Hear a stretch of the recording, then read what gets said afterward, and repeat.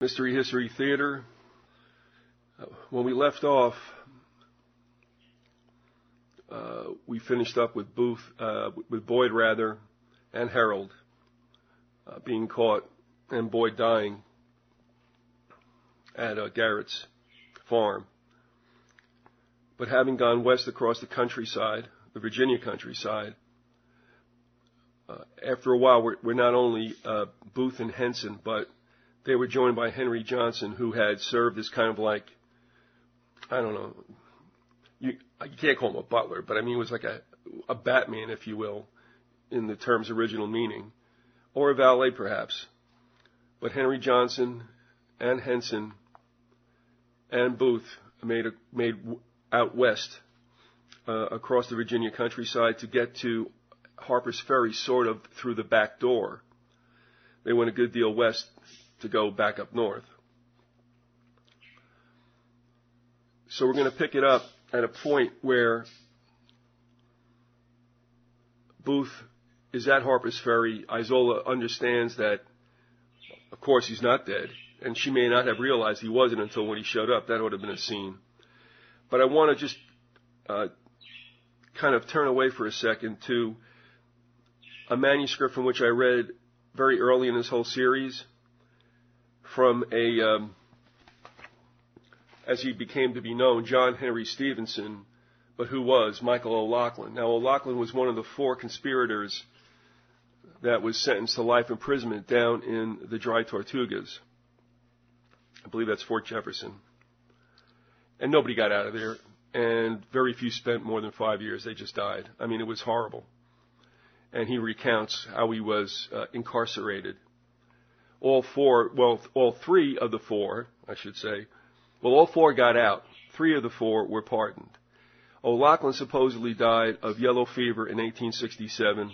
He didn't, because he was willing to work with the National Detective Police and with one of their officers in particular, a man by the name of Pollock. His death was faked, and he was given a new identity. Actually, he was free to choose what he did, and he chose John Henry Stevenson. Now, the exchange was his freedom for pointing the NDP in the direction of Booth's considerable cache of gold and silver and probably a lot of notes that was thought to be somewhere up at the Harper's Ferry farm. Now, O'Loughlin did write this kind of memoir. It was very short, and he didn't want it published until his death. To me, it has the ring of truth, because although somebody who would want to debunk it would say, well, he was a conspirator and he's this and that, and one of these character assassination jobs. But the point is that the guy was sorry for a lot of things. He couldn't apologize too much for the whole Lincoln thing, because he walked away for the most part. But he did listen, and he did consort with Booth when Booth was talking about taking certain actions. So he didn't want to prosper by this. Like what we heard before with Bernard's kind of memoir, again, read very early. They had more to say but didn't say it. And that just drives you crazy, because you like to hear what the more was that they had to say. So for the most part, it looked like O'Loughlin / Stevenson had made the best use of his life after the fact, repented for what had happened, and tried to live his best life as he could. And he left this behind, and I don't think, you be the judge. To me, he could have taken the opportunity to do a lot of dirty stuff, and he didn't. He just called it the way it was. And after he passed, this was, quote, made public, but I mean, who knows about it, really? Nobody knew about it.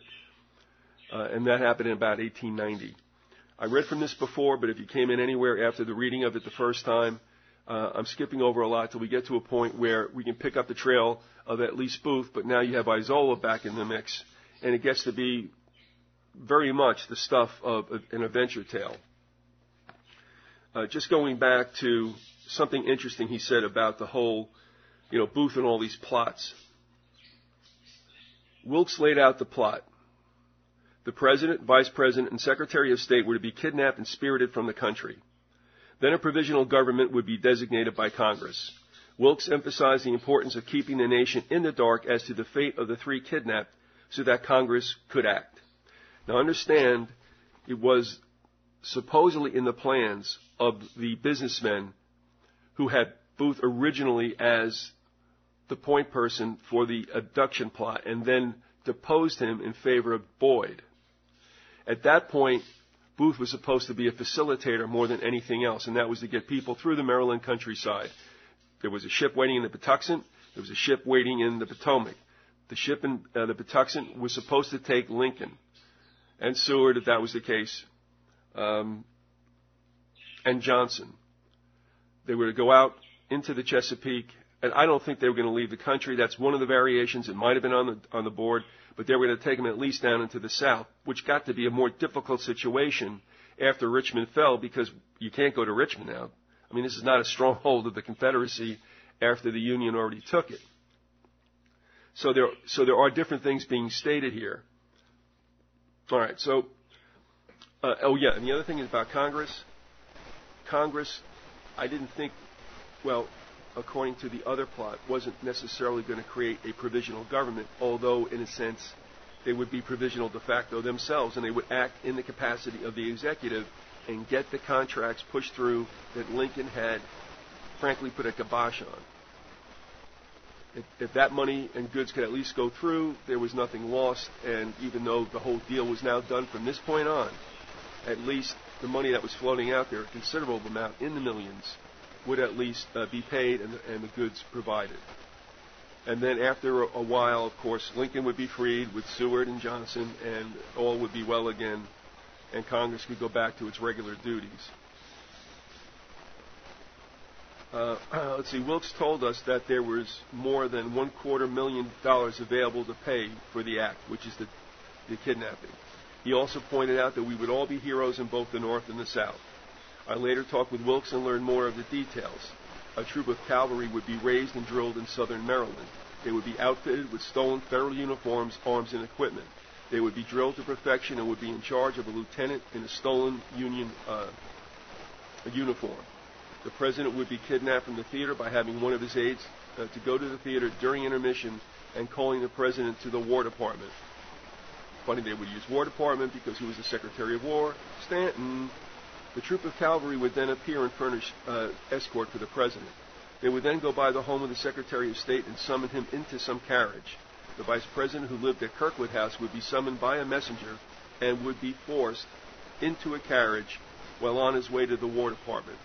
They would all three then be taken through southern Maryland to a waiting ship on Chesapeake Bay. Arrangements had been made to allow the ship to get out of the bay, as well as to allow the carriages to get out of Washington. It could be anticipated that it would be several hours before the three would be missed. By this time, it would be hard to tell where they had gone. And that ship in the Potomac was supposed to take the conspirators. So those, just a sparse few that were needed to escort Lincoln, Seward, and Johnson to the ship waiting out by Benedict's Landing in the Patuxent, would take him away. Now, Bloodworth Island was one of the places they thought of taking Lincoln because nobody would be kind of overlooked.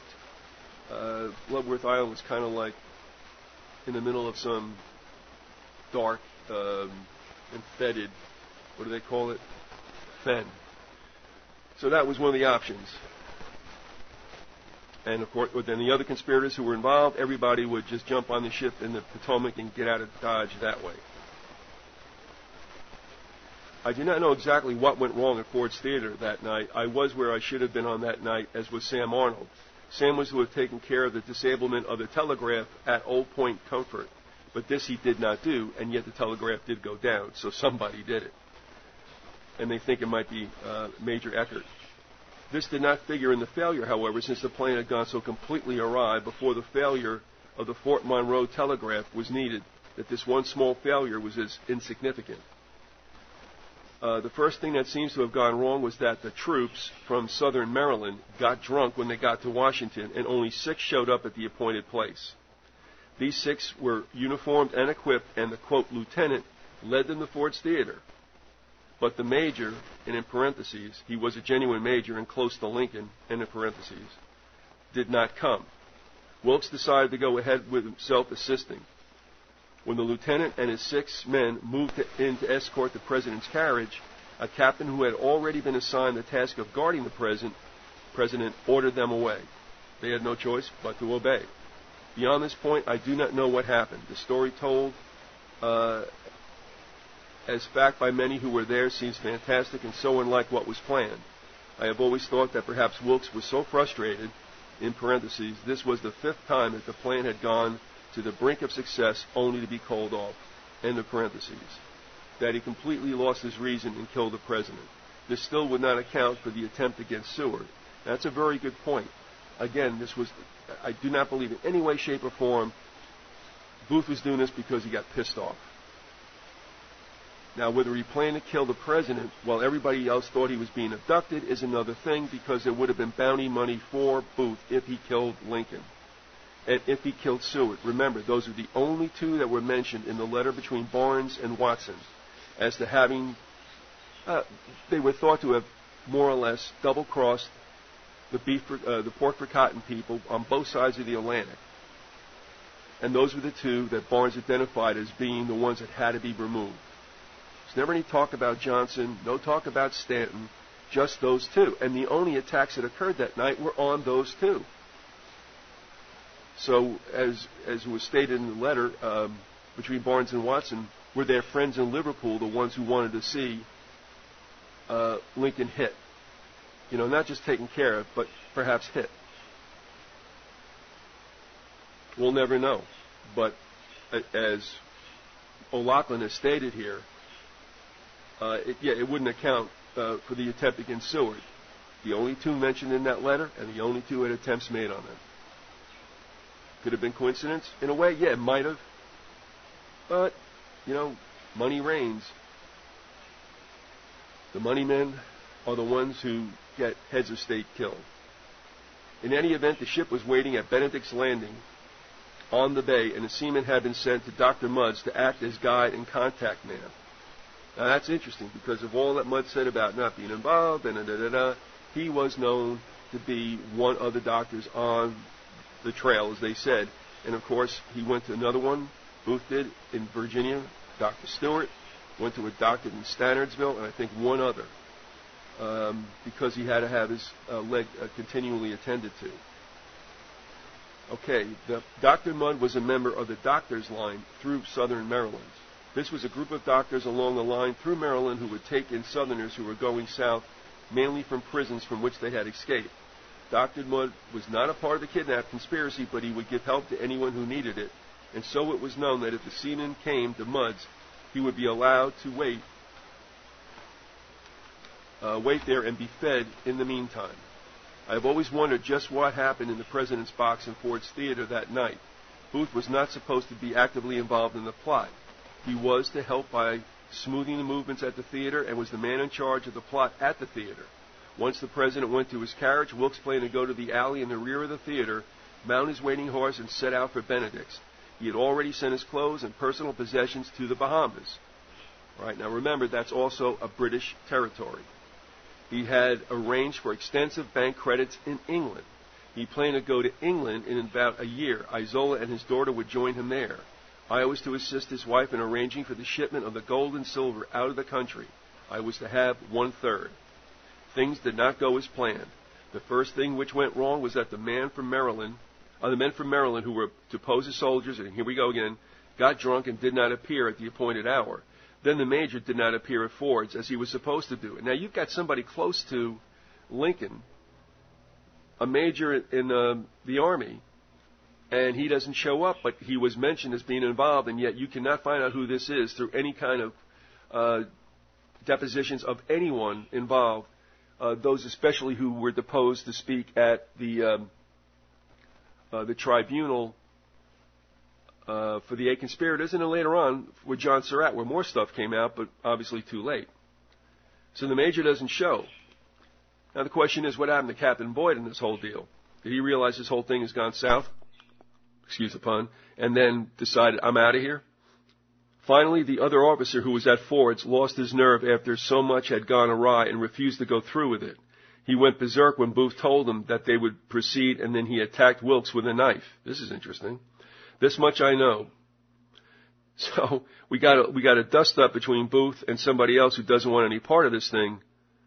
Now think back to what was read from a newspaper account with the soldier Dye, who was out and about and thought he heard Booth and someone else talking about doing something with the president during the intermission between Acts 2 and 3. So stuff was going on out there in the street as it pertained to what Booth wanted to do.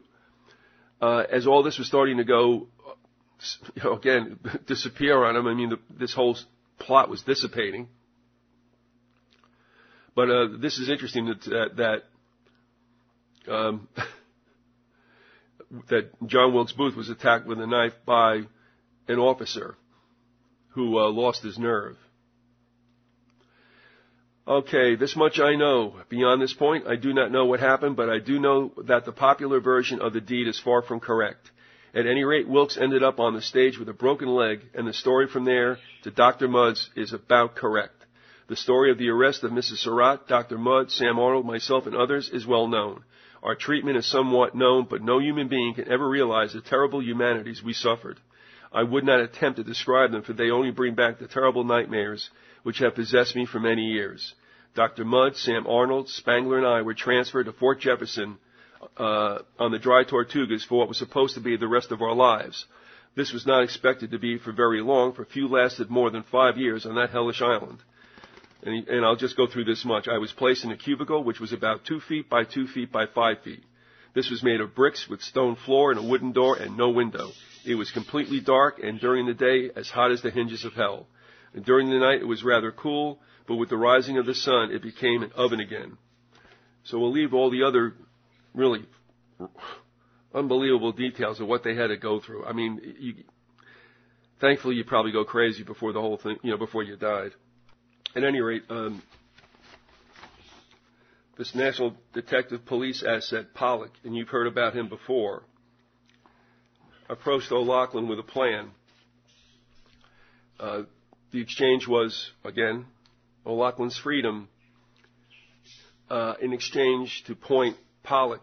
And I have a feeling that this money would not have found its way back to the National Detective Police and to the government. But at any rate, because Pollock was involved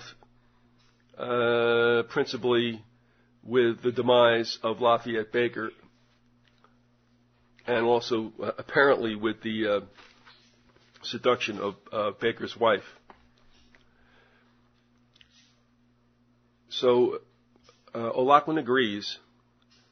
Okay, his death is faked, takes a new identity, and then they talk about how he'll help lead Pollock to the gold and silver.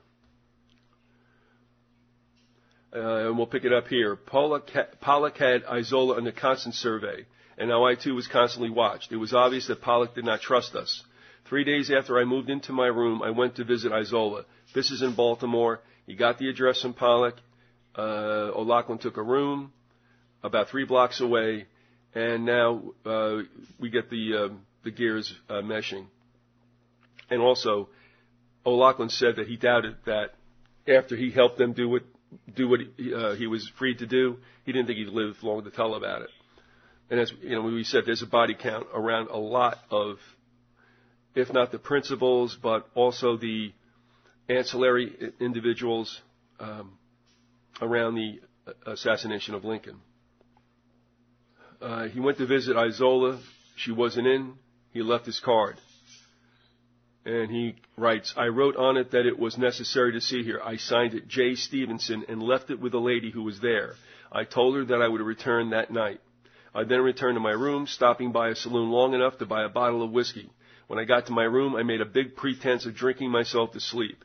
I poured about half of the contents of the bottle out and settled in my bed, taking care to snore like a drunken man. Within about a half an hour, the door opened and Pollock and another man came into my room. They completely searched the room and took care to go through all my clothes and luggage. Then they left. And of course, he's feigning sleep. After they had left, I arose, dressed, and stuffed blankets into my bed so that it would appear occupied and left by the way of the window. I went back to Isola's house and entered the second floor by means of an unlocked window. I came down the stairs and almost scared the colored woman to death. She was about to run a hairpin into me when I made her understand that I wanted to talk to Mrs. Booth. She said, quote, them that sneaks around in this world like you ain't up to no good, whatever, all right. This was, quote, Aunt Sarah Johnson, a real loyal and intelligent African who many times risked her life for Isola Booth and her family. Her son was Booth's valet. There you go. I believe that his name was James. No, it was Henry. So both Johnsons here, Aunt Sarah, attended to Isola, and Henry attended to John. I talked with Isola for several hours. She was amazed to learn that I was alive and out of prison. She pressed me for details of my escape and of the plans for the future. I told her that I would like to help her get the money from the farm in Virginia, which is actually in West Virginia, and then I planned to go to Europe to live. It was then that she told me that Booth was not dead. She said that after the assassination that Wilkes had come to the farm and had recuperated from the broken leg. Here you go. So even O'Loughlin didn't know that Booth was alive. He had then left with his Negro valet and another man and made his way to Canada. That would be Johnson and Hansen. From there, she did not know where he went, but she had heard from him in September. Now, this meeting is taking place probably in very early October 1867. Now, O'Loughlin was supposedly dead in the Dry Tortugas in September of 1867. And this is now early October. So when she refers, Isola does, to having talked to Booth in September, I'm assuming it was the last month. So now we are what? We are 2 years away from the assassination, and Booth is still kind of pinballing around the country. All right, picking up in O'Loughlin/Stevenson's account, he had planned to meet her in San Francisco in the spring, so that would be spring 1868. He wanted her to meet him there with the money. We agreed to go to the farm and get it, and then I would accompany her to San Francisco. This would take me far away from Pollock and give me a new start. We agreed on a plan. I would call on Isola the following day and take her out to dine. We would make plans while Pollock's men overheard us. We would plan to go to New York while really planning to go to California. In our New York plans, we set the date of January 5th. But on the evening of December 23rd, it began to snow quite heavily, and so that night at about 10 o'clock, I brought 2 excellent saddle horses into the alley at the rear of Isola's house. Remember, this is in Baltimore. I had retired after dinner to my room with a bottle, an apparent habit that I established for the benefit of Pollock's detectives, and he had the reason to believe that I was drunk and settled in for the night. At 10:30 p.m., Isola, who was dressed as a boy, and I on horseback, made our way out Frederick Road in a blinding snowstorm. We took with us just enough clothes to last until we could get the money from the farm and catch the train west. We were both leaving our past behind us. Isola had left her daughter with Aunt Sarah, who would follow later by way of Boston. We had with us about $1,500 in gold coin and greenbacks. It would provide the means of transportation for ourselves and the gold. By 5 in the morning, we had gotten to Ellicott's Mills in Howard County. The going was so rough that by now the horses could hardly keep their footing. We came to an inn and we turned into the stable. I rubbed the horses down good and gave them oats. By this time the innkeeper was up and, quote, Johnny, Isola's new name as a boy, and I had breakfast. The storm was still going strong, so we rested the whole day. By nightfall the snow had stopped and carriages were beginning to break the trail.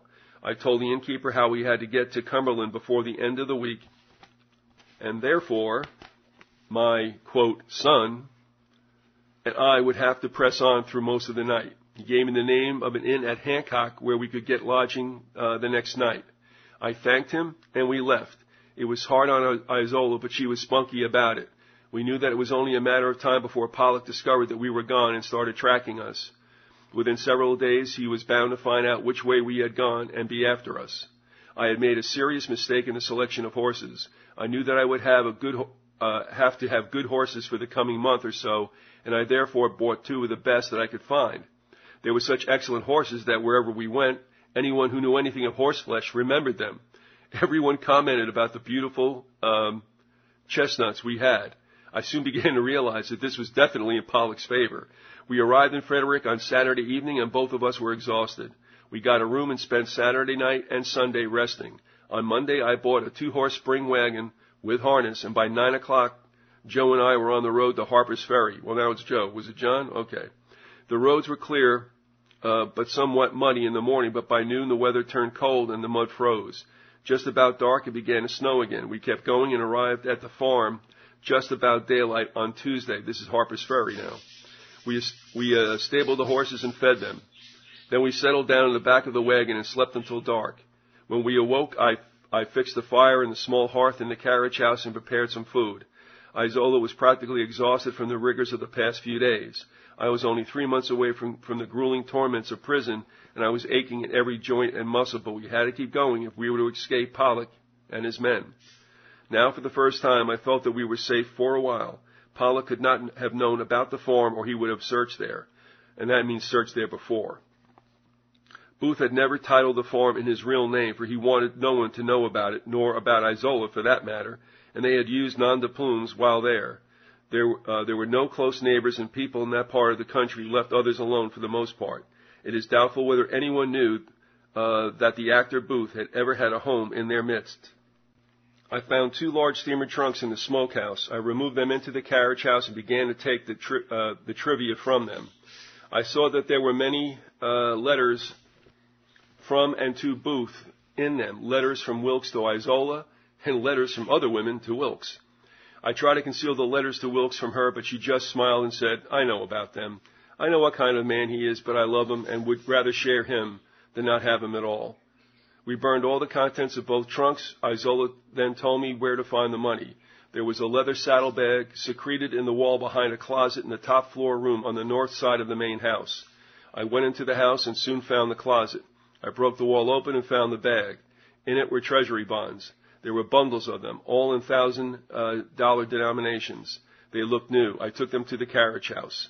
Next, there were gold coins. They were sewn up in sailcloth bags and buried under the kitchen. I took a shovel to the house and began to dig. I soon found several bags of gold coins. I carried 2 bags to the carriage house, and as I turned to leave, I fainted. When I awoke, Isola had me wrapped in blankets and a large fire going in the hearth, but I was still in a raging chill. I seemed to have had a very high fever and was very weak and ill. For 3 days and nights I was sick, and then I began to recover. My fever left me weak and depleted. Isola nursed me back to health in a most amazing fashion. It had begun to snow again, and a raging blizzard was in progress most of that time that I was sick. Food had begun to get short, and so she had improvised. She made oat gruel from the oats we brought for the horses. She made the meat go farther than planned by making stews and soup. She had found some potatoes in the root cellar. By the end of the week, I again felt like starting with the chore of assembling the gold coins into the trunks for shipment. It was still snowing intermittently, and there were huge drifts across the fields and roads. I brought bags of gold coins to the carriage house and then packed them into the trunks. There were also silver coins, but I did not pack them so long as there was gold. I was amazed at the quantity of gold and silver coins of all sizes and nationalities which we found. I soon had the trunks so heavily loaded that I could not load them onto the wagon, and then I had to unload them of their contents, get them onto the wagon, and reload them with the coins. We soon became aware of another problem. No matter how we packed the coins, if the trunk was delivered a quick blow of even slight pressure, the coins would jangle. We tried many ways, and we were unable to overcome this problem. I finally became aware of one certainty. I would have to repack the coins in some manner so as to do away with the jingle. I finally came to the conclusion that the safest was to melt them down. This not only changed the nature of the coins, but it also took away the jingle. The following morning, I took several bags of gold coins to the blacksmith's shop and started a fire in the forge. I then discovered that the bellows were damaged. I used my raincoat to repair the damage. I found an iron pot in which I melted the coins. I made up dirt molds from a pattern that I whittled out of wood. The bars then when cast, weighed about 20 pounds each. During the next several days, I cast the gold coins into bars. Just want to tell you, this is a transcript that was typewritten also before the 20th century. And some handwritten edits were made. Let's see, okay. During the next several days, I cast the gold coins into bars. These I packed into the trunks, wrapped the canvas from the bags around them.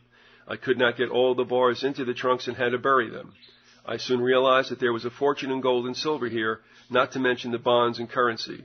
To this day, I cannot imagine where it all came from. By this time, it had stopped snowing, and it was in the middle of February. I had gone into Halltown to the store for supplies. I had ridden one of the horses, and one of the local loafers, which always congregate around a country store, remarked what a beautiful horse I was riding and began to ask questions about which way I came and other things. I made the answers as general as possible for fear that Pollock would eventually inquire in this area and might find where we had been. When the fellow became uncomfortably inquisitive, I made up a story of being interested in trapping in the area. I even bought some traps which the store owner had hanging there. I finally made it out of the store and back to the farm.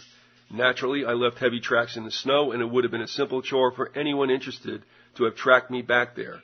I therefore became anxious to get away from the farm. I was unable to take nearly all the gold and none of the silver. The only thing was to hide it. This I did. I removed the boards from the feed room in the carriage house and dug a hole. I put into this hole all of the silver coins which I had dug up and the gold coins which I had not melted. I buried the gold bars under the stall in the blacksmith shop. I did not know if I would ever be able or would need to return for the remaining riches which we were leaving behind. Isola and I discussed the possibility of getting a larger wagon so that we could take all the stuff, but we finally decided that by taking only a slice of the loaf that we might have a chance to enjoy the sandwich, whereas if we waited, every minute courted disaster. Pollock was bound to find us if we tarried. It had been almost 2 months since we had left Baltimore, and we had been blessed with terrible weather, which made finding us almost impossible. But with the thaw which would come, also would come detection unless we were well on our way to California. The next morning, we left the farm at daybreak. Our wagon was loaded with 2 steamer trunks of large proportions, and the springs were greatly depressed. The horses at times had difficulty pulling it when we struck snowdrifts. We planned to catch the train at Harper's Ferry, but when we got within sight of the station, there were several horses tied up to the rail, and we saw men inside talking with the ticket agent, and they had that look of detectives. We decided to go into Frederick and not to tarry. We spent the night at an inn about 10 miles from Frederick. This is Frederick, Maryland. In the morning, when I went out to hitch up the team, the stableman commented on how heavy the trunks were. He remarked that I must have gold in those trunks, and then he laughed. I had the hardest time laughing with him, for in spite of my action, I knew that if one of Pollock's men would ask, he would remember the incident. We loaded our bags onto the train at Frederick without detection. On arriving at Frederick, I discovered that the schedules were such as to be entirely impractical for our use, and so we continued on north to Harrisburg. This would be Pennsylvania. The weather had turned warm and the sun came out bright. It made the trip less rigorous, but at the same time more difficult. When we reached the ford across the Monarchy River, I think that's wrong. I think it's Monocacy or Monocacy. Yeah, that would be the Monocacy River. Monocacy, M-O-N-O-C-A-C-Y. It's a river that runs at that point north-south and east of Frederick. There was a woman who transcribed all of this. So, all right, again, when we reached the ford across the Monocacy River, I could see that the stream had swollen. It was still passable, but the approaches were muddy, and with the thin-wheeled wagon and extremely heavy load, it began to cut into the mud. By the time we reached the middle of the stream, we were mired in, so that the horses could not move the wagon. I realized that we would have to lighten the load. I stepped into the freezing water and picked Isola up from the seat. I carried her to the shore and went back to lead the team out. They still could not pull it. I quickly decided to sacrifice the butter from the slices of bread. As I opened the back trunk and began to remove gold bars, I threw them over into deep water and did not look back as they sank from sight. I do not know how much I had taken out, perhaps 12 or even more. When I shouted to the horses and they started forward, I pushed with all my might and the wagon moved out of the stream. I wonder if anybody ever went looking for that, or if anybody ever found it. I closed the trunk and we drove off. I was soaked and chilled to the bone, and we had a long trip ahead of us. We continued on for 10 miles or more before I dared stop and build a fire. By the time I did, I was so thoroughly chilled that my fever had returned, and so we then went on for several miles more to an inn where we acquired a room. I became very febrile and delirious during the night, and Isola had her hands full. I tried to leave the room without clothes, and she had to call the innkeeper. When he saw her, he realized that she was a woman and not a boy. He became quite upset and threatened to put us out. She then told him a story about her father was a mountain man in West Virginia and how we had run off to be married. She withdrew the marriage license, which we had gotten for just such an occasion, so they had forged it. And he says, I had forged the minister's name, and Aunt Sarah had written in an illegible hand as witness.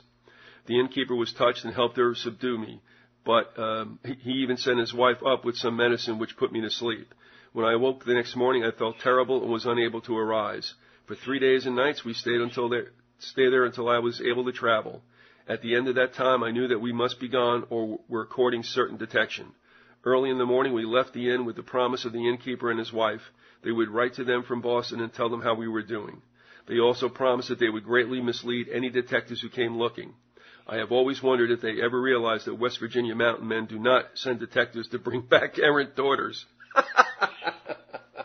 That's good.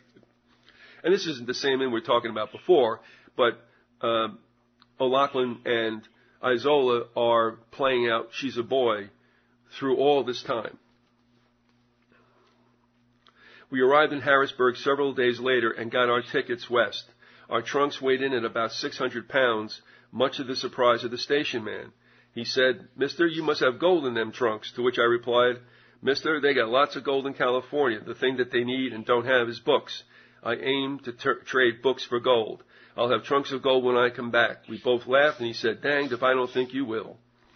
We arrived in San Francisco on April 18th, and again, this is 1868.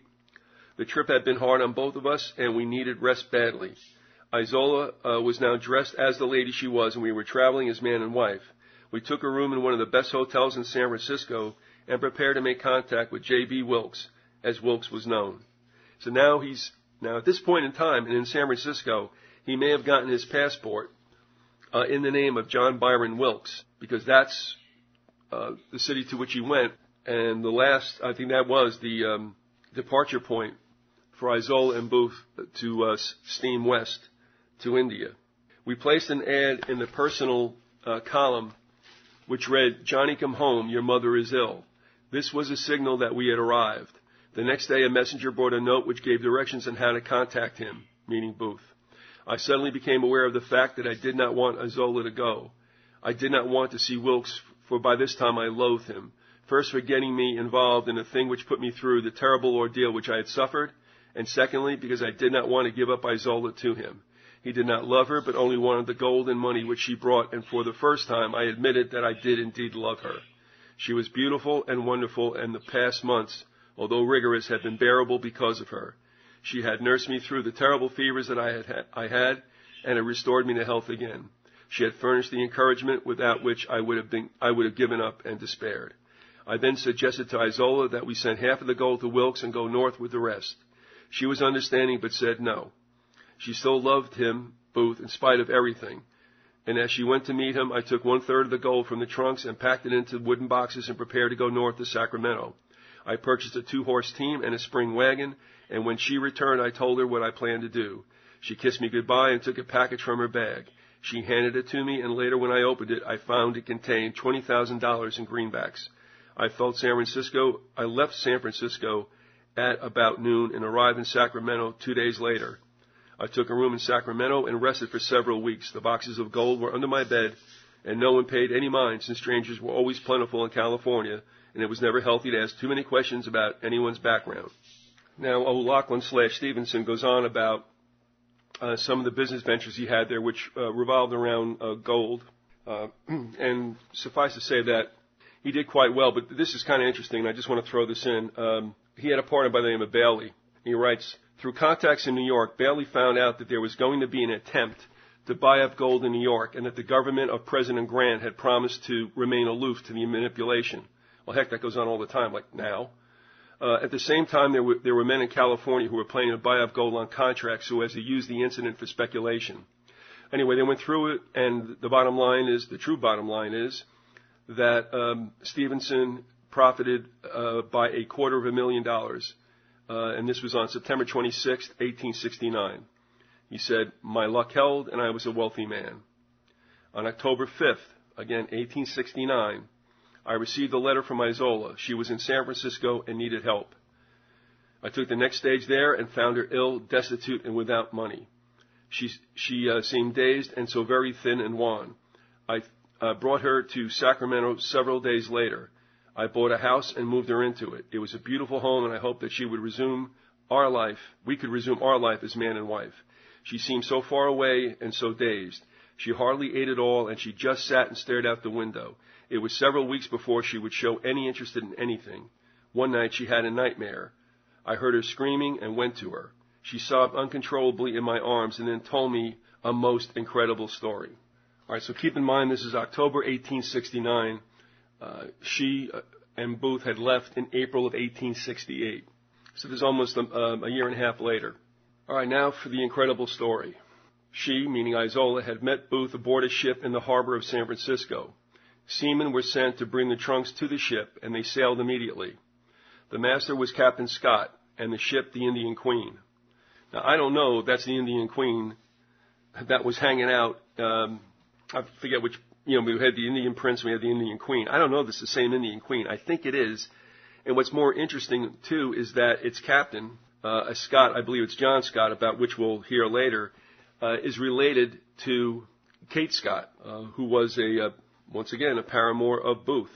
Stevenson goes on to mention that, all right, we know that the master was Captain Scott. We assume that this Indian Queen is the same one that was involved in the kidnapping plot. This was the one that was in the Patuxent. He said she, meaning the Indian Queen, was a brig, and that fits, that's what it was, and quite seaworthy with a good captain, which is John Scott, since I knew him well from my days in Baltimore. So here, there's not an irony really, because what do you do but trust those who you've kind of been in cahoots with before? So Booth Booth definitely knew, in the biblical sense, Kate Scott. He must have known of John Scott, and so did Stevenson in his time as O'Loughlin. So this is the same guy. All right. Now you have to wonder sometimes too. I'm thinking, does the Captain John Scott know that Booth had hooked up with one of his relatives, who I believe never really did marry, and here Booth is with this other woman? And does that mean anything to Scott? I don't know. He could have cared less, perhaps. All right. The ship was about 200 tons burthen and came from Nova Scotia. They sailed with the tide on April 21st, 1868. They went west and south, and the voyage was wonderful for the Booths. After many months, there was a mutiny, and Booth and Captain Scott were both killed by the crew. Isola was put adrift in a whaleboat and was later picked up by a British ship. The ship had brought her to San Francisco. Now, that's an amazing thing. You talk about being found out in the Pacific Ocean, and she was adrift for how long? And what's not mentioned here is that we're looking at about, what? They leave in April. So that's 7 months to the end of the year. And here she is back in San Francisco 10 months later into 1869. So we're looking at 17 months, 16 months, a year and a half or something like that. What happened in the meantime? And, there's something missing here. Some people think that she had gone out, didn't like India, and said, I'm out of here. And then he supposedly brought her back. This cannot be the same voyage, I don't believe, even though, understood that ships didn't move all that fast in those days. Could have been the singular trip out to what was supposed to be the destination of India, because now John Byron Wilkes, as a British citizen, was going to a British territory, which would be India. After she had told me this and began to eat better, but she was not the same as before, she asked me to take her to Baltimore so that she could see her daughter. I agreed reluctantly. I told her that we would bring her daughter to California and be a happy family, but she would not agree. I wanted to come to Baltimore by ship, but she said she could not stand to go that way for obvious reasons. And then she told me that she was going to have a baby. I cleared up my business as quickly as possible, and leaving, he left some stuff behind with his business. We'll move on from there. Isola came home to the east. We arrived in Baltimore just before Christmas, and Isola gave birth to a son on February 22nd, Washington's birthday, 1870. So, let's see. She was probably impregnated somewhere in the middle of 1868, May, June, something like that, 9 months. So Booth got right to it as soon as she got on board. So through this whole time, she's pregnant as well. All right, we gave the boy, him, my name, which I had chosen, John Harry Stevenson. In later years, he went by the name of Harry Jerome, for both he and his mother shied away from the name John, particularly since he bore such a resemblance to his father, John Wilkes Booth. After the birth of Harry, I took a back seat in the life of Isola. We seemed to quarrel whenever we were together, and so I moved to Boston. I was reasonably well off, and I received regular amounts from my investments in California. And then one day I received a letter from Fry, and it goes on to what happened with his business dealings. Let's go back to what happened with Isola and that trip. He apparently in 1877, though, this should be mentioned, that Stevenson met with Harry, who he kind of said Stevenson said was his son. And so they meet just before, about a number of years before Stevenson's death. I think he figured out, to the time in one's life when you want to start to tie up loose ends. So they had met in Delmonico's in New York. I said Harry had been disappointed by me on several occasions, and I want him to know that it could not be helped. So when they met for breakfast, I said goodbye and told him who his father was. He then told me that he had known since reading the diary of his mother. He told me that his mother wrote in her diary that the crew of the ship had mutinied in order to get the gold. They had killed Captain Scott, and when they put her adrift, she had seen Booth lying face down on the deck and covered with blood. She knew that he was dead. Sometime later in the mid-70s, Harry had talked with a Mr. Purdy who had mentioned that John B. Wilkes had written a letter to someone in the theater and that the handwriting had looked amazingly like Booth's. Harry believed that Booth had not died on that ship, and he did not. I do not know, nor do I really care. Booth never gave me anything but grief and heartaches. Before Isola went to San Francisco to meet him, she was warm and tender to me and showed me passion as no other woman had ever done. After she returned, she was dead inside. She had lost her entire spirit. She was only half a woman. For this I could never forgive him. I knew that there are many who, if they read this garbled missive, will say that I am a fraud. They will be right, but not because of what I write, but of what I did. The world would have been better off had I never been born, but born I was, and die I shall, and judged shall we all be. I have many times atoned for the many sins that I have committed, and I know that I have been promised forgiveness. If being sorry helps, then I am assured relief. There is much that I would relate, but it would do no good. See, here's the stuff that you could find out, but you're not gonna. And I'm not bitter and go to my reward willingly, since my life has been difficulty, and I am so sorry. Dated October 15th, 1886. And this was added by Lolly Eaton, who did the transcription, the typing. Mr. Stevenson died at 5:35 a.m. on June 23, 1890, at the farm of Miss Emma and Elmira Brandt in Muscatine County, Iowa. He had been ill for such a long time, and he longed so for death. He was buried in a small plot which he had picked out himself. It overlooked the Mississippi River and gave a beautiful view. I have visited his grave almost daily since his passing, and a headstone has been erected. It reads, John Henry Stevenson, 1838 to 1890. So the mystery here is, actually the mystery is solved. I mean, John Wilkes Booth did not die in the tobacco barn on Garrett's farm. He didn't. Stanton didn't want any part of him, and I only conjecture that Booth's leaving behind several items, and you don't forget them. You know, that's what I'm saying. He could not have left Gamboa Creek and forgotten them. Were they spooked out of Gamboa Creek and he had to leave him and hightail it? Well, maybe, but outside of that, which doesn't seem to be the case, I believe he lightened his load and left the diary behind so that Stanton would know that the goods that he had on Stanton were now out of the picture, since Stanton or someone ripped out a whole section. But as you heard, at least on one occasion, the diary or diaries of Boyd were much more damaging. And therefore, if something had to be leaked, they let Booth's now somewhat edited diary be that which was leaked. All right, now, referencing the same situation with Isola and Booth leaving San Francisco. This comes from W.C. Jameson's book, John Wilkes Booth Beyond the Grave. This is referential material that he did not dig up himself. In other words, his own investigation. I'm not knocking it. It's just that it's Jameson referencing some other works. Some of the work is from Neff and Guttridge. Some of the work he's done is from the book The Lincoln Conspiracy by Balsiger and Sellier. In June 1865, a scant 2 months following the assassination of Lincoln, 2 men came aboard the Mary Porter, a schooner that was docked in Havana, Cuba. The skipper for the 800-ton ship was Thomas Haggett. During the war, Haggett used the Mary Porter, smuggled contraband through the Union blockades. When his home in New Orleans was burned to the ground by Union troops, Haggett and his wife moved aboard the ship.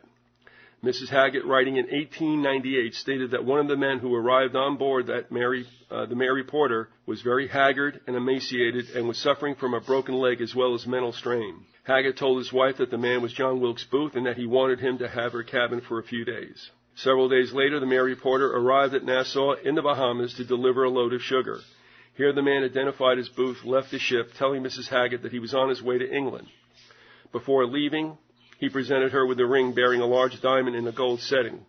Mrs. Haggett claimed that Booth died a natural death in England several years later. During August 1866, Lieutenant William M. Tolbert, an officer aboard the Confederate privateer Shenandoah, got into a heated discussion with a Southerner in a Calcutta, India bar. The Southerner claimed that he possessed information that Booth was alive and well and hiding in Ceylon. Booth was allegedly spotted in Ceylon on a number of other occasions over the years. That is the place to which Booth first went when in South Central Asia. And from there he went into India. That would make perfect sense. And also with the tale of Booth being in the Bahamas, that'll jive something with what Potter had dug up about where Booth might have been, because Lola Alexander set off to the Bahamas about this time. And they figured the only reason she would go to the Bahamas is to meet Booth, because, again, you've got this whole British territory colonial thing happening, because now you have John Wilkes Booth as John Byron Wilkes, and they think that she brought money down to him, and, of course, they probably got in a little bit of headboard banging. So whether he died in England, that doesn't bear out, but that he did go into England several times and did take a wife who was a widow in England, Elizabeth Burnley. More about that later. So this story about in June, quite possibly he was in the Bahamas. I'm sure Haggett must have even known of him or knew him, because Haggett was a blockade runner. One interesting experience came from Andrew Jackson Donaldson, once a close companion of Booth. Donaldson claimed to have countered the assassin on a Pacific island in the late 1860s. Donaldson, who had served in the Army of the Confederacy, was working as first mate on a ship sailing from San Francisco to Shanghai. On arriving at the Palau Islands, that's P-A-L-A-U, some 600 miles east of the Philippines, Donaldson, along with several crew members, went ashore for water and supplies. During the process of obtaining needed supplies, Donaldson encountered 5 men and a woman, all Americans. The leader of the group advanced toward Donaldson and extended his hand in greeting. According to Donaldson, it was John Wilkes Booth. In an article that appeared in a St. Louis newspaper and quoted by George S. Bryan, Donaldson stated that, quote, there was no mistaking Booth's identity, end of quote. The man who Donaldson claimed was Booth asked the seaman not to tell anyone of his whereabouts for at least a year. Booth introduced the woman as his wife and said that the other 4 men were not aware of his identity. According to Donaldson, Booth told him that his escape had taken him to Mexico, South America, Africa, Turkey, Arabia, Italy, and China. In China, he claimed he played the title role in Richard III before American residents and naval officers. On the island, Booth handed Donaldson a gold medal and asked him to deliver it to his brother Edwin. The same medal, according to Donaldson, had once been awarded to Edwin Booth by, quote, the citizens of New York, end of quote. Okay, we got that. He said August 1866. Oh, no, that was the dust-up between Tolbert and some Southerner in a bar. The story about Haggett and his wife seeing Booth in the Caribbean is quite possible. It would jive with some other accounts that seem plausible. The bit about August 1866, if Tolbert's having this discussion with somebody who said Booth's in Ceylon, I mean, Booth didn't leave San Francisco with Azola until April 1868. In August 1866, Booth very well was stateside. What this would mean is that he slipped off to India and then came back. I don't know. The timing of that seems a little rough. The story by Donaldson seems plausible. The Palau Islands, which at that time was kind of, it's 600 miles east of the Philippines. It was kind of a British place that later turned into kind of a Spanish holding. Their influence took over more in the, the late 19th century.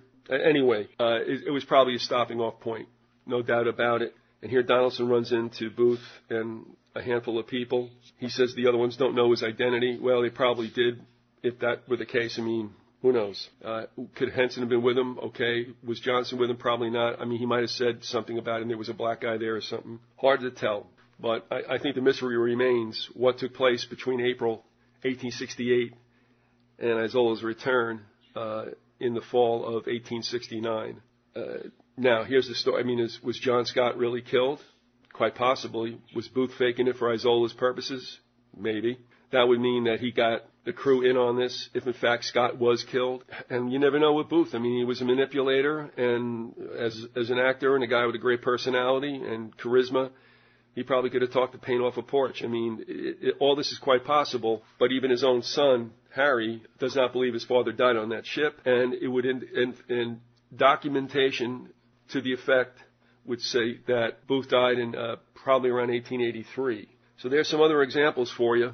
To piece together what took place from the departure in San Francisco in April of 1868 and the return of Isola in the fall of 1869. Who knows? We'll leave it right there. But now there are other items to the effect that Booth was on the move, and here's the point: very much not dead. All right, Martha Mills gets involved in this. Another paramour, Kate Scott, gets involved in this.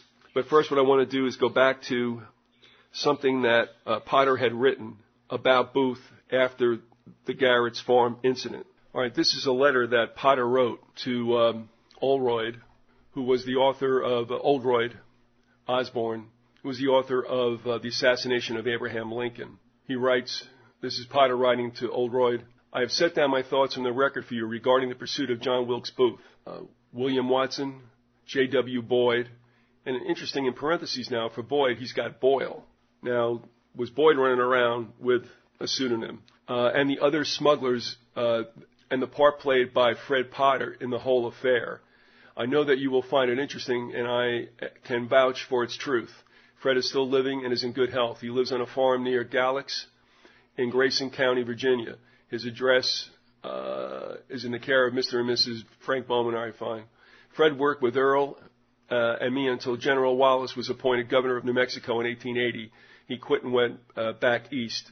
He was a good detective and was then just 34, and we tried to get him to stay with us, but he decided to quit. He said that he was tired of always having to be afraid that he would miss seeing something which might be the death of the general. All right, he moves on.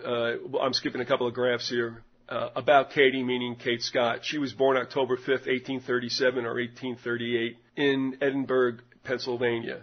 And I'm not sure about that. I mean, Edinburgh is a town in Pennsylvania, but the typewriting here is kind of smudged, over-inked, if you will, and I don't know.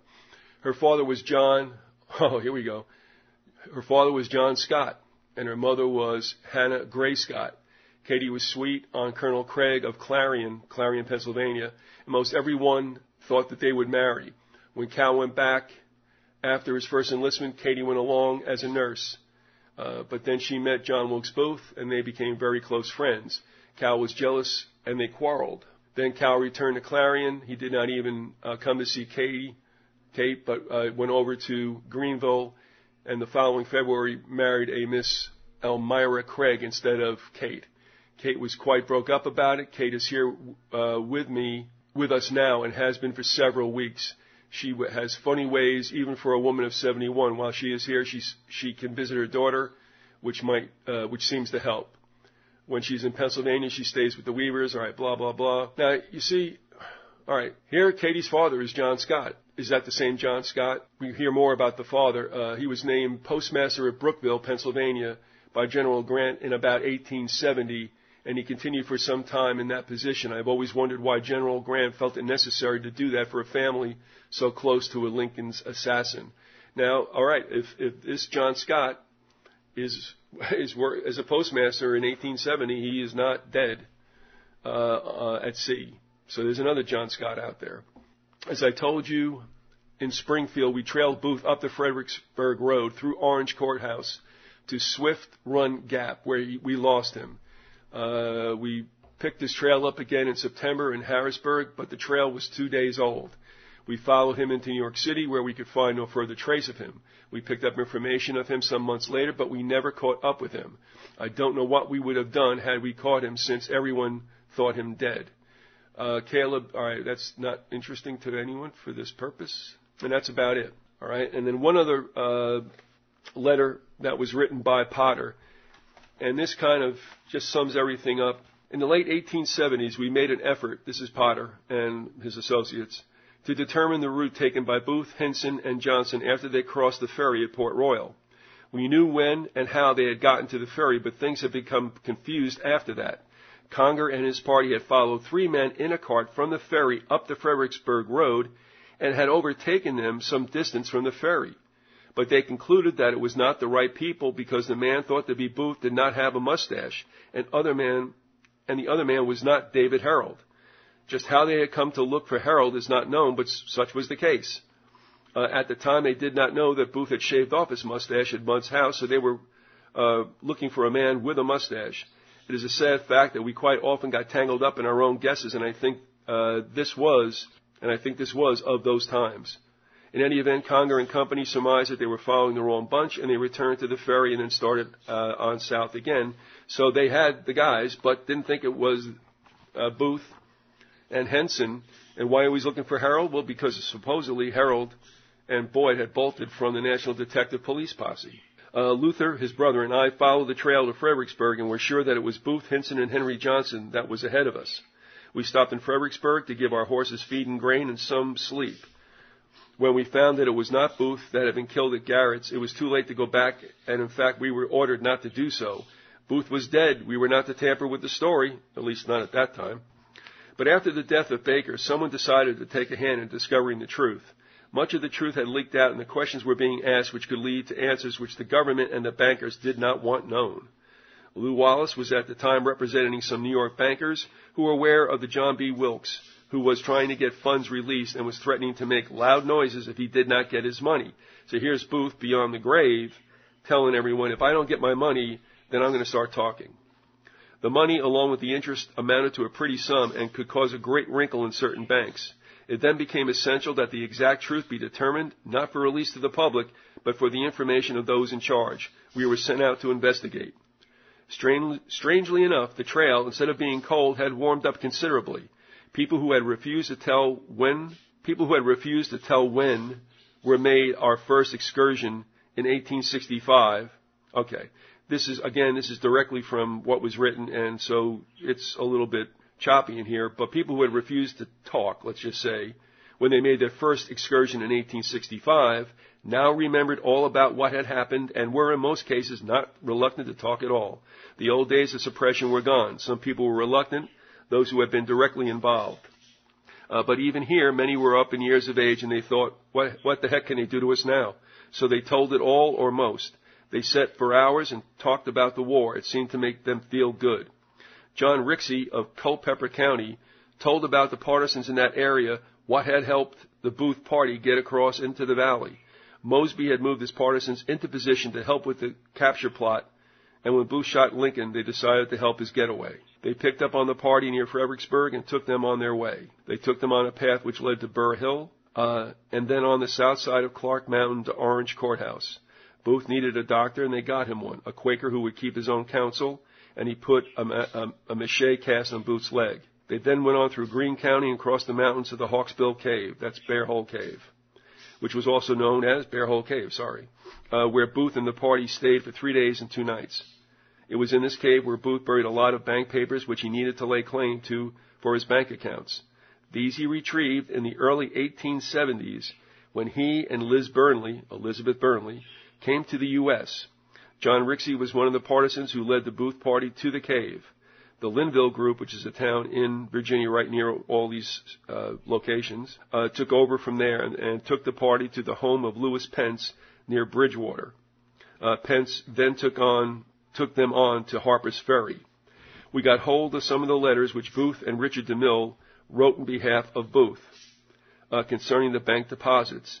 Some of the letters to McGill in Owensboro, Kentucky, and some were to Robert Watson in New Madrid, and that's in Missouri. Is it Missouri or Illinois? All right. Nevertheless, it's along the Mississippi. We visited Watson and took some pictures of the house, the boats, and the area. Watson by this time knew that we were no threat to him, and he was less reluctant to talk with us. We took no formal statements, but we later wrote down our recollection of the conversations. What he told us merely confirmed what we already knew. And this is it in a nutshell. John B. Wilkes died in Assam, India in 1883 on October 12th. We suspected that he may have committed suicide to escape the pain, but that is mere speculation. One thing some say supports the idea is the date October 12th. At least twice before it had been reported that he died on October 12th, each in an earlier year and a different place. That is the reason that Wallace and Company had wanted the matter to be investigated thoroughly. Booth had assumed the identity of another, which was John Byron Wilkes, and lived out his life in a haunted fashion, but he did live. He was always tortured by illness and financial problems while he owned large amounts of money in America where it was totally unavailable to him. We retraced his route in our search, and it must have been a terrible ordeal on him, his leg broken and inflamed and very painful. He finally let it heal at the home of his former wife at Harper's Ferry. He then proceeded to see another sweetheart in western Pennsylvania, that would be Kate Scott, before he went on to New York. That would be Martha Mills. Then to California with Isola and on to Ceylon. Whether he ever found any peace is doubtful, but that was consistent with the nature of the man. One comment, aside from Martha Mills, about whom we'll talk in a second, but Lew Wallace got involved in this. This is the author of Ben-Hur. He was also a general. He served in the Civil War, and he got involved with unfreezing Booth's assets, along with Ulysses S. Grant. But what's interesting about Wallace being aware of what supposedly happened with Booth out in India, it said, as for the man who had assumed John Wilkes' identity, it was found that he was not a freeholder and his will could not be executed in India, which is one of the reasons why he had to get over here to a certain extent. And also apparently his wife importuned Grant when he was on his worldwide circumnavigational vacation around the world. She talked to him. But at any rate, Wallace got involved with this, and it said, the case had been declared nulla bono in bonus sidere. In a word, Wilkes was bankrupt. Lew Wallace, demonstrably active in all this commotion over the death of a presumed Englishman in a far-off land, had the will probated through a state court in the United States. So there you go. Did Wallace, now remember, the novelist, savor a notion of an assassin exiled abroad, every man's hand turned against him? For at this very time, with Ben-Hur already behind him, Wallace had begun reworking the Wandering Jew legend into his next literary success, the Prince of India. At any rate, he was instrumental in securing sworn statements that established the authenticity of the will. Forrester was a witness when John B. Wilkes signed it in Bombay, and he was now its executor. So, again, is it a coincidence that Wallace is writing about his fictional character, coincidentally based on the life of John Wilkes Booth? And the will itself, this is Nathan Guttridge, by the way, from Dark Union. They found a legally certified copy among other faded documents in a Midwest County courthouse. It is dated September 12, 1883, and bids disbursement of a total exceeding $160,000. Other than Elizabeth Burnley Wilkes, his, quote, beloved wife and mistress, unquote, all named as principals legatees provably figure in the life of the actor John Wilkes Booth. They include Isola, Booth's first and perhaps only legal wife, and that's also kind of questionable, and their daughter, Ogarita, who was the mother of Isola Forrester, who wrote this one-man act and also was the screenwriter and the journalist at the turn of the 19th into the 20th century. Kate Scott of Brooksville, Pennsylvania, and her daughter, Sarah Catherine. Nor was Ella Turner forgotten, Booth's lover, who had tried suicide the morning after he murdered the president. And that she, too, had carried Booth's child on that long-ago Easter weekend is indicated by the stipulation favoring Mary Louise Turner, identified as were Ogarita and Sarah Catherine as, quote, the natural heir of my body, unquote.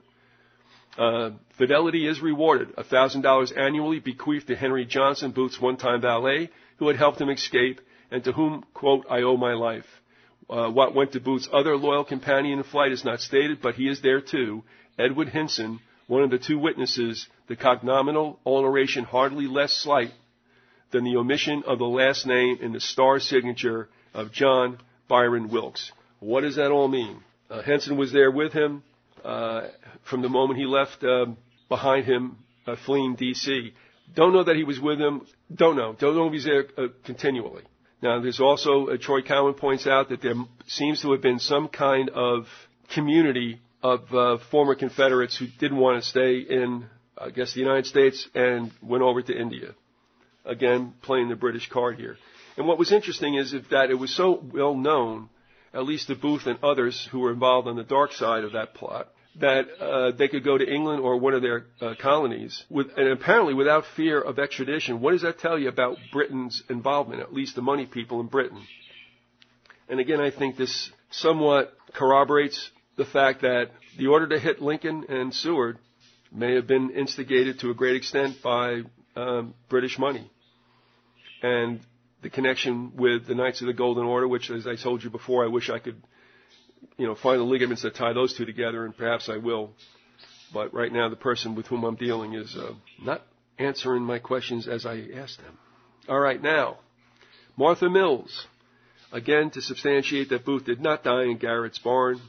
In 1928, Martha Mills, widowed and close to 90, was interviewed in Indianapolis by John C. Schaefer, editor-publisher of the Chicago Post, Indianapolis Star, and Rocky Mountain News. William W. Parsons of Terre Haute had briefed him on aspects of the untold Booth story, and with belief in the late educator's veracity, tempered by professional skepticism, Schaefer questioned Mills searchingly. What she told him conformed with what we had learned from other sources, but she added more about her last encounter with Booth. It had occurred 6 months after his supposed death. At his direction, they had met near the new Shakespeare Monument in Central Park, which the proceeds from the attendance at his final New York stage appearance had helped fund, and they left for Canada where, quote, he had a power of attorney prepared for his business agent for the oil property, end of quote. Martha and John Wilkes Booth spent 2 weeks in Montreal while he waited for mail addressed to, quote, John Wilkes at a post office. And this is a quote, those were idyllic days, and I never forgot them, end of quote. That's from Martha Mills. Schaefer found no reason to disbelieve any of this, but advised against publication. He, too, joined the tight-lipped band, privy to secrets deemed most safe to divulge in the distant future, if at all. So now you have Martha Mills being involved with Booth after his supposed death. And 6 months after the fact would have brought it to what? Probably October. So in October 1866, you have him in New York. I mean, this is all possible. Going down to the Caribbean, being in Pennsylvania, being in Canada, and then off to San Francisco. He was a busy boy. Now, lastly, about all this is an affidavit written by Kate Scott. All right, this is Kate Scott, who gave, if you will, this deposition to the author whom you've heard about before, Osborne Oldroyd. This was given October 27th, 1910, in Washington. She was born not in Edinburgh, as I thought. I couldn't read it from the typewriting. It was Evansburg. Doesn't that make things clearer? Evansburg, Pennsylvania. All right, she was born there October 5, 1837. So we're going to go through a whole lot of this stuff. But the bottom line was she was to be married to another who got wind of her possible relationship with Booth, and he married someone else and kind of broke her heart. But here's what's interesting now about this John Scott situation. Her father was a John Scott, but he was a postmaster in Brooksville, or Brookville. Brookville, yeah. Brooksville's 20 miles north of me. So that could not have been him. However, let's pick it up. In the fall, my cousins, who were sea captains, came into port, one in Baltimore and the other in New York. They came to Brookville for the hunting of birds and deer, and I was so very glad to see them. They also had brought Mr. Booth with them, and I was not so sure that I was glad to see Mr. Booth. He and I had seen too much of each other when I was in Washington, and I had come to decide that I could not capture the heart of Mr. Booth, for I did not believe that he really had a heart. He was such a gentleman and such a scoundrel at the same time. I really cared for him, but I knew that I could never receive from him the love that I longed so for, or long for so, whatever, I don't know. Mr. Booth was Mr. Booth was investing in oil speculations with Winston Weaver in Oil City and Meadville, and this is in northwest Pennsylvania. And Mr. Booth spent much of the time in those places, but he returned by way of Brookville. He had business with my cousins also. My two cousins, whom I dearly love, both of them, were quite dashing gentlemen and so handsome in their uniforms. They were both captains of ships of Canadian registry. Now remember, the Indian Queen, which took Booth and Isola, was a Canadian registry. I think they said Nova Scotia. John Evan Scott of Manchester, England, was captain of a ship for a Canadian firm, the same one for which his father had worked. John was with his father in 1832 when they had put into Havana, Cuba, in distress with the crew sick and several, including the elder John Scott, dead of fever. John Evan had been on the ship, but did not get the fever. The other cousin, John Celestina, had also been on the voyage and had been near death. Both were now masters of their own commands and doing quite well. Both were involved with blockade running, but we did not know it at the time. They spent 2 weeks at our home and had splendid luck at hunting. The last week that they were there, Robbie Bernard, a boy from Brookville, who is now a government detective, came to Brookville and dropped in for a visit. We went to a church social together, and he asked me many questions about my cousins and was very suspicious of them. I thought at the time that he seemed a sly amount jealous. All right. He was a little bit jealous. But I now realize that it was official curiosity. But the bottom line is that this shows that the John Scott that was allegedly killed on the high seas was in fact her cousin, the son of her uncle. And so we'll move on. And of course, Bernard, which she just mentioned, in his memoirs said that he was in love with her and he knew that she had been jilted by her intended, let's just say, who went off and married someone else. He died in the war, by the way, so, whoever he married obviously turned into a widow, but she felt, responsible for that to a certain extent, et cetera, et cetera. Let's pick it up, though, now after the assassination of Lincoln. This, again, is in Catherine Scott's affidavit given to the author, Oldroyd. After the assassination of President Lincoln, I could not believe that Booth had been involved, and yet I realized that he had been. He was such a calm and loving person, but he believed so deeply in the cause of peace and freedom. Then there was the story of his death, and I felt so sorry that so great a talent had been wasted. Then in July, I received a letter in handwriting that was most unmistakably his, asking me to see Winston Weaver and get from him an envelope which had been left with him a number of months before. He said that I should have it at our farm on September 15th. This is September 15th, 1865. And he would call for it. It was signed John Byron Wilkes. I did as he asked and waited in anticipation, fearing that it was a cruel hoax being perpetrated on me. But when the time came, he appeared. He was without his mustache, and his appearance was otherwise changed so that he looked completely different. When I expressed concern for his safety, he shrugged. He shrugged it off, saying that he was, to the entire world, dead and buried, and that no one would recognize him. But to be further safe, since he knew that government detectives were following somewhere, he had sent his valet and another man, Hansen, from Harrisburg on to New York, while he made his way to Brookville, from where he would go on to Niagara Falls and cross into Canada. His leg was almost well, and he walked with only a slight favoring of the left foot. He rode a horse quite well with no problems of mounting or dismounting. Yeah, he was good at mounting. We spent the rest of the week on the farm, and I begged him to take me with him. He said he could not, but that he would send for me later. I wanted to believe this, and I told myself that he would, but deep down in my heart, I knew that he wouldn't. But I did not hesitate to make myself believe him, for otherwise I would have wasted the few days that we would have together. He told me that he had made arrangements to go to India where he could live in peace. He told me that he had ample funds in the Bank of England, and that his financial future was assured. I do not know what was in the envelope that I got for him from Winston Weaver, but I know that it was important. He told me that he would meet Captain John Scott in Canada, and that he would go to India on his ship. John Celestina had been arrested as having taken part in the conspiracy, but he had been released in July and had left the country. All right, now, supposedly he did not leave the country. He just got out of Dodge, more or less, and set back up in New Orleans.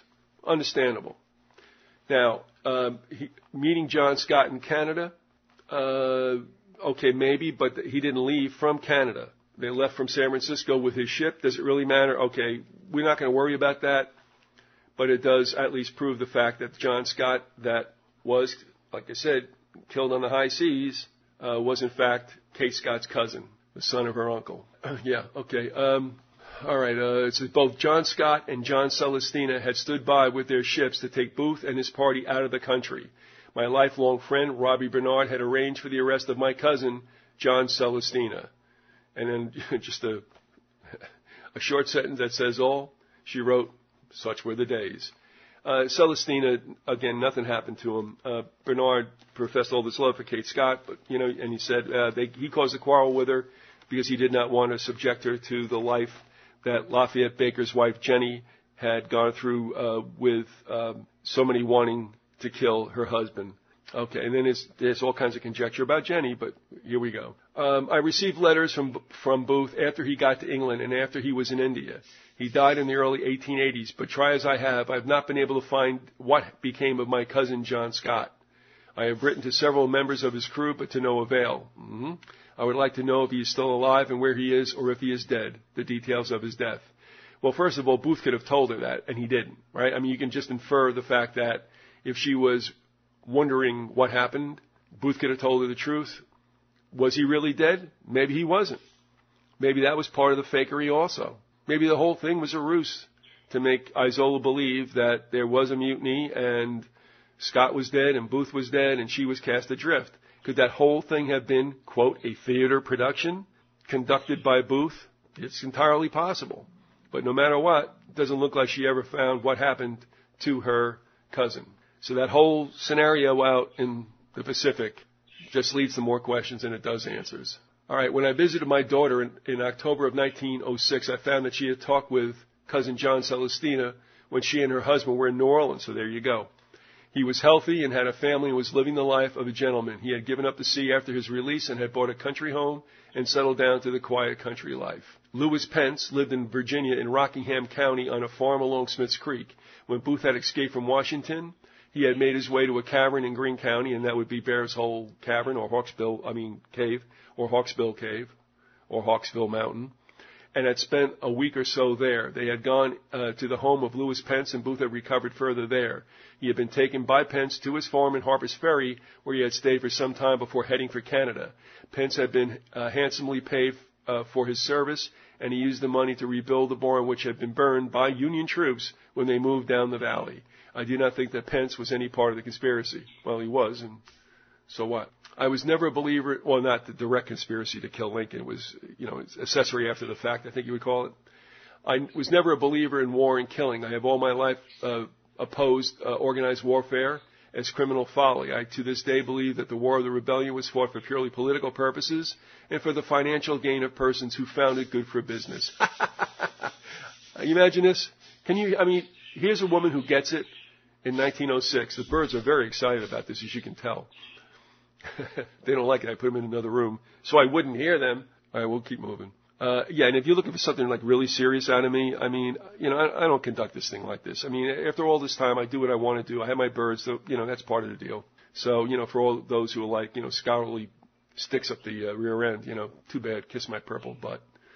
All right, going on after that public service announcement. All right, now, so here she gets it, that war was for financial gain by the elite.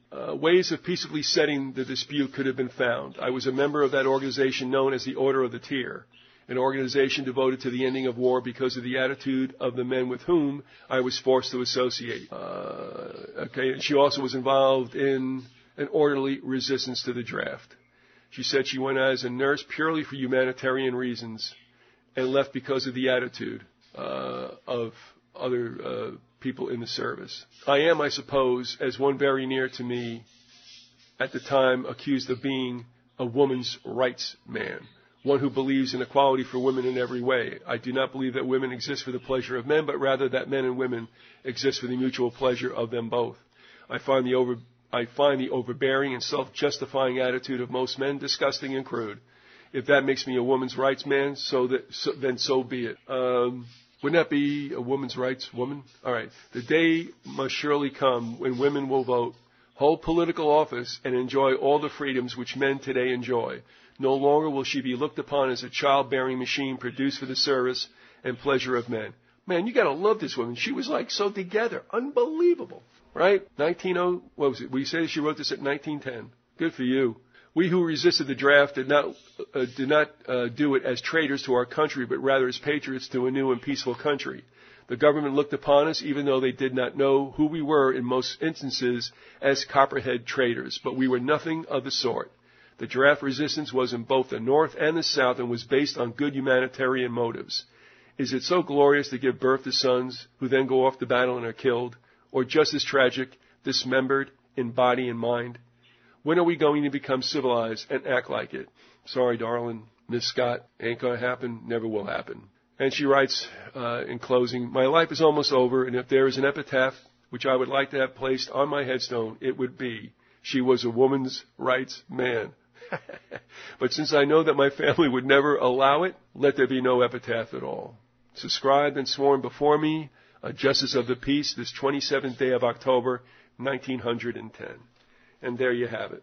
So if you want to straighten out a chronology of what Booth was up to, just as it pertains really to the last half of 1865, seen in the Bahamas in June 65, completely possible. Kate Scott sees him in September of 1865, completely possible. Martha Mills is with Booth in New York City and Canada, October 1865, completely possible. And Lola Alexander goes down to see him, and I would really think to bring him money and other items in December of 1865. All completely possible. But that's going to close it up for this Mystery History Theater. I was thinking about doing a postscript, and I will, but I hope you have enjoyed it, or at least enjoyed parts of it. To me, there's just so much more. This would never end. If I had encountered this kind of information when I was in my 20s, I probably would have spent the time to research everything and come out with something. At this stage of the game, no. So that's been it, and we'll see you next time, if there is a next time.